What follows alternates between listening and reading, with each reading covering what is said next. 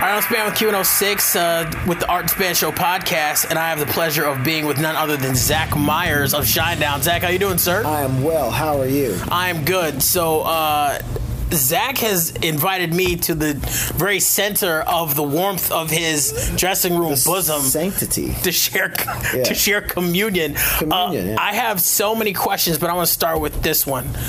Alpaca farm. Is that for real? It's not for real. Okay. So that's clearly a Wikipedia I'm glad that you started with that, though, to get it out of the way. Because normally people, I can sense it coming from a really far away. I'm like, they're like, they ask about the shoes, and then they ask about the NBA thing, and I'm like, oh, they're going for it. They're going for the alpaca farm. Well, we have to ask these things because, like, you guys are like idols to the people that listen to our station, and they get their facts wherever the hell they get them. Yeah. So I want an opportunity to just shut that stuff down. Okay. Is that the most interesting lie you've heard about yourself? Well, no, I made it up. It wasn't a lie. It was I had read somewhere that the one of the guys in Cheap Trick once said that he started the band because his grandfather invented Pop-Tarts. And he wanted to get out of the shadow of that. So I said, I'm going to do that. Like, be like, you know what? I'm going to say that, like, my family's known for something. So I said, I'm going to say that my family owns a llama farm. And originally it was llama farm. And our publicist called me and said, do you want me to take this off your Wikipedia? And I said, no. And so Glenn was like, okay. So he left it up there. And then it just changed to alpaca farm. And I didn't, this is great. So people ask me about it all the time. They're like, oh, my family has alpacas. I'm like, I don't know nothing about it. I know nothing about them. So, yeah. I should have went with something like, I don't know, like my mother started Nabisco or something. You have plenty of time, and Wikipedia does not confirm anything, so you can make up any lie you want. You know, I've never actually gone on there and edited it myself, though. I didn't know you could even do that until a couple years ago. Are you serious? You could go on right now and edit I could. my Wikipedia. I didn't know that. It's a new found. I can totally edit Wikipedia myself, except I'll actually have a source to be like, he was actually joking when he said this. No, you can't do that, because then that's how I catch. That's how I catch the people. We're reading the Wikipedia, you know. Well, let's talk about something else much closer to you, the new album, Attention. Yeah. So I listened to an interview recently with Brent where he talked about you guys doing some Pink Floyd, The Wall type thing. Are you going to be making music videos for the rest of the songs of your album, irrespective of whether they're singles or not? They're done. They're in the can. All the videos are done in the can. We did it about a month and a half ago. We went to L.A. We had already done 4, I believe, of the singles that were out. And then Human Radio. And then, we went and we spent 2 weeks in L.A. and we shot every day. And we did it. We knocked it out. It'll be coming out next year. And in a form, I don't think we're really talking about how we're going to do it yet, but it's going to be a bigger picture than just, 14... 13, whatever it is, 14 music videos. How many songs are on this record? 14 music videos. No, sorry, 13 technically because the entrance. So it's going to be a big deal. We're really looking forward to it, and we've never seen a band do that. Well, Alice in Chains did something similar where they took their songs and made music videos. Out of my sails, man. No. But you guys are talking theatrical release. I was like, whoa. We just want to think big with it. The concept was such an idea to do, and then Bill really knocked it out of the park. There's video directors and there's guys that really have a vision, man, and that guy's vision is just out of this world. So I'm really excited to see what the finished product is. But I'm looking forward. And they're all connected. They're big fat story. Yeah. Okay. Like the album. What about the animated version of Monsters? Is that part of the thing, or is that just something different that you guys chose to do? The animated thing for Monsters came about by we had released the Monsters video, and we had kind of knocked around the idea of having an animated video. Mm-hmm. And we reached out to a company in South Africa. And what's the name of that company? Tune 53. And that was Brent in the background. To work out. Hi, Brent. Hi. 3 of the 4 are here. Yeah, we're all here. And you're talking to the least interesting one. Oh, you stop that right now. Oh! Not sure. Thank you. He thought you said true. No, I was like, boy, these guys. Boy, you hear bands bust each other's balls, and so. No, and it came out really well. The concept originally came from. There's a young lady by the name of Marissa who started out as a fan of the band and would tag us in cartoon drawings of us, and they ended up being so good that we reached out to her and me and our merch guy Ken Sinkler do a lot of the merch for us, and we reached out to her and was like, it'd be cool to do a shirt of us as like our other selves, like our monsters. And she, nailed it.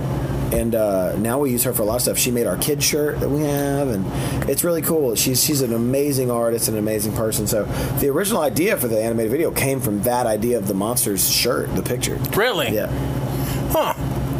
Man, the things you learn talking to bands. I have apparently in this meet and greet written all over myself with a Sharpie, like lion stripes on my pants. What were you? Were you testing it out or something? No, I think that was my nervousness. Just like I was like, I don't know what I was doing, but I got like black Sharpie all over my pants. Well, speaking of which, I don't want to dwell on this too much, but like, there's a big push in the world of rock talking about mental health and all types of things. And you mentioned that you had a brief run with anxiety during this most recent meet and greet. Yeah. What exactly happened so that the people can? I don't know. I don't know. No. I mean, what did you feel when you started to feel when you didn't feel normal anymore? What did you start to feel? I think it's weird, man. I think everyone's manifests in different ways. For me, it's manifested itself into thinking it's something to do with my heart always. Right. So it feels like every, movie screen symptom of a heart attack, right? So like chest pain, both arms numb, face numb, feeling like you can't breathe, right? All that stuff. But the truth is, man, like it started 2 years ago, and Barry, our drummer, had it. He got it about 9 years ago in Europe for the first time. He was asleep in his bunk, and then like next thing you know, in his underwear trying to get off the bus, And, Whoa! While it was moving? I don't know. Was it moving? We were parked up actually at a truck stop. Oh, okay. So thank goodness. But my trigger is not being able to breathe, like a stuffy nose or something like that. Mine's starting to be that too. And when I can't breathe, it's instant claustrophobia and like a fight or flight feeling. It's the worst thing, and it turns out, for at least in my case, it's hereditary. My father gets it, and my older brother as well. So wait, did you know that before you had your first episode? I had no idea. Wow. I woke up scared, and the only person awake was Chris Lightcap, who's our monitor engineer. He's been with us for a very long time. And he was able to kind of help me out because he's like, what's wrong? He can see the panic on my face and the sweat, and I was actually crying because of it.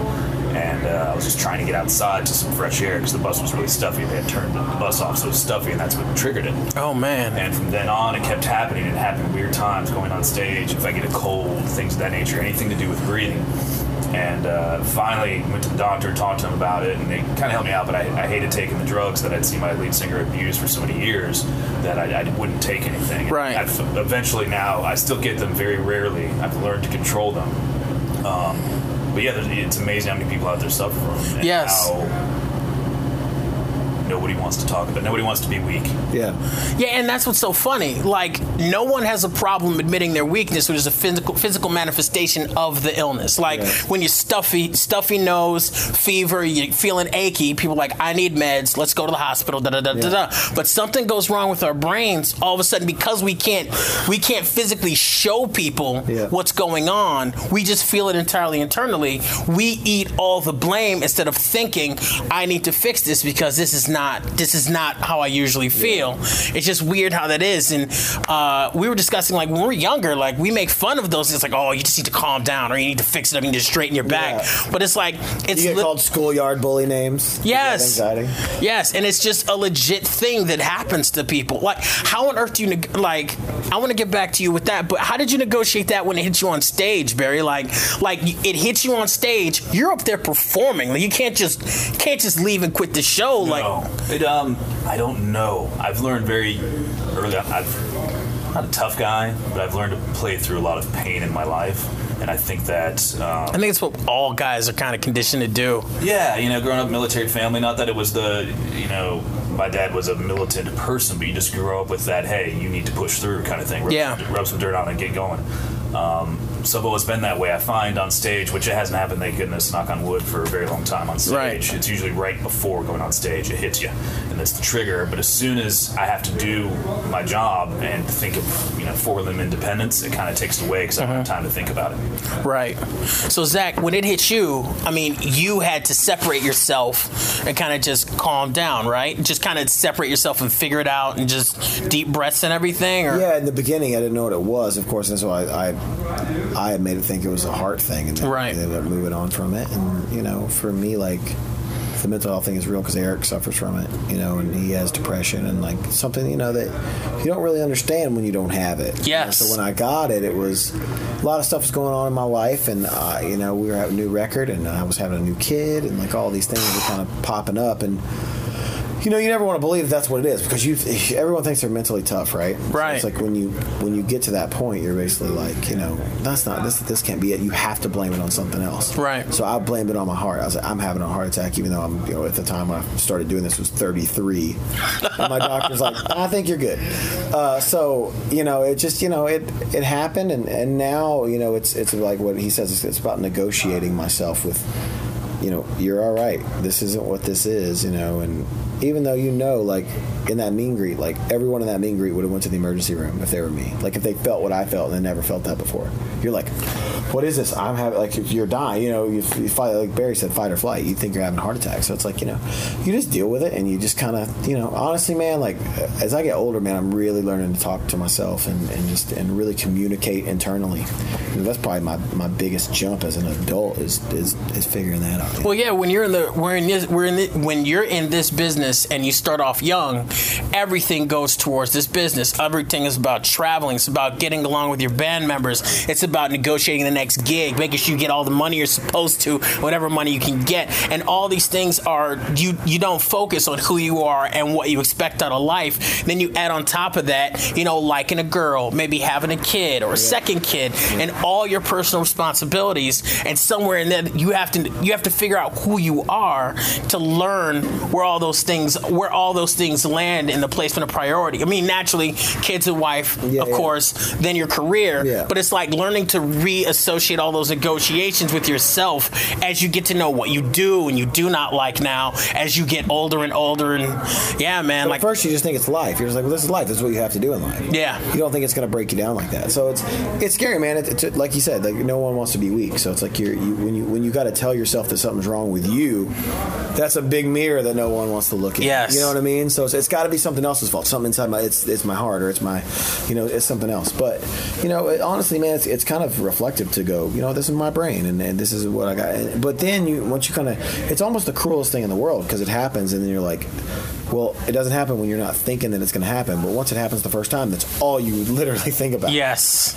So it's it's helped me kind of have some perspective though. So it wasn't all bad, and I found out that my heart was all good apparently. So that's right.